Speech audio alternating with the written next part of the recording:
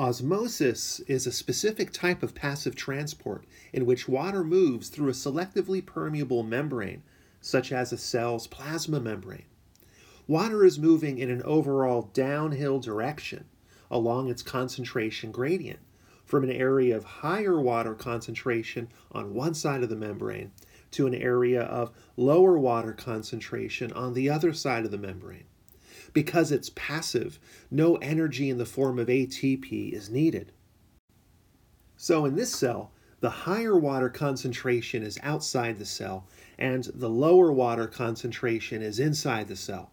Water is moving in both directions across the membrane, but the net movement of water will be into the cell.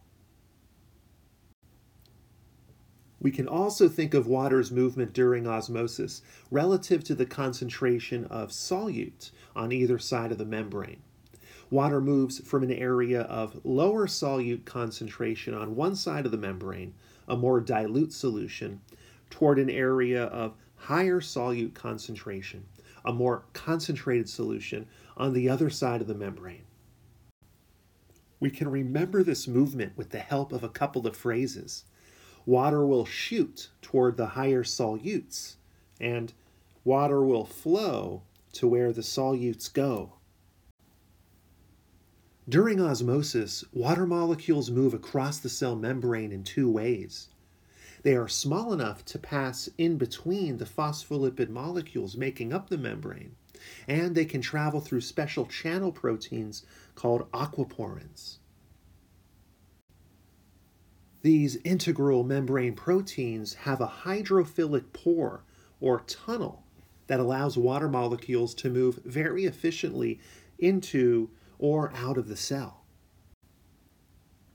We can demonstrate osmosis artificially in a lab environment using this U-tube apparatus, which is a curved glass tube filled with two volumes of different aqueous solutions separated by a selectively permeable membrane. The membrane is artificial and mimics a real cell membrane. It is porous and allows water molecules to flow in either direction. However, the solute molecules, shown in red, cannot cross the membrane. They are restricted, so they are selected against.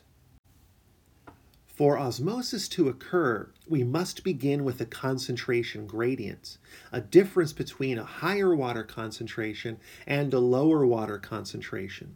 So let's set up our starting conditions for osmosis.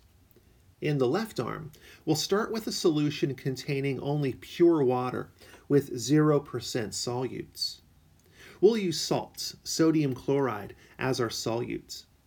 This is our area of high water, low solute concentration. And in the right arm, we'll place a more concentrated solution containing 10% salts. This is our area of low water, high solute concentration.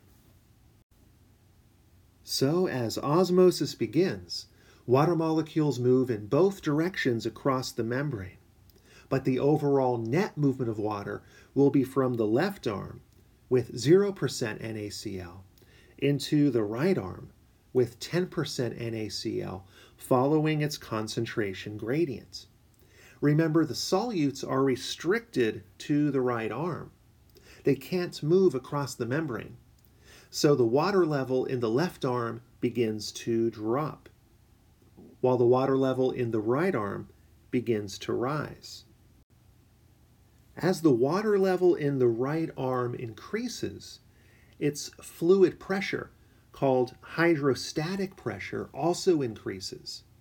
This higher pressure pushes more water molecules from right to left across the membrane, but the net movement of water is still into the right arm. Osmosis will occur until equilibrium is reached. Equilibrium is a balanced state where equal numbers of water molecules are moving from right to left due to the higher hydrostatic pressure in the right arm, as are moving from left to right due to osmosis. Another force at work is the solution's osmotic pressure. which is proportional to the concentration of the solutes that cannot cross the membrane. So the higher the solute concentration of a solution, the higher the osmotic pressure. In our example, the solution in the right arm has the higher osmotic pressure. We can restore the starting conditions of the water volumes in each arm by taking a mechanical piston, like a small plunger, and push down on the solution in the right arm. As more pressure is applied to this solution, more water molecules are forced across the membrane into the left arm. The amount of pressure we apply to the plunger is equivalent to the osmotic pressure. In our demo, the osmotic pressure is the amount of pressure needed to stop water's movement from the left arm into the right arm. The osmotic pressure of any solution does not generate water's movement during osmosis. Instead, like the brakes on a car, this pressure prevents water's movement during osmosis. It's the pressure that stops osmosis.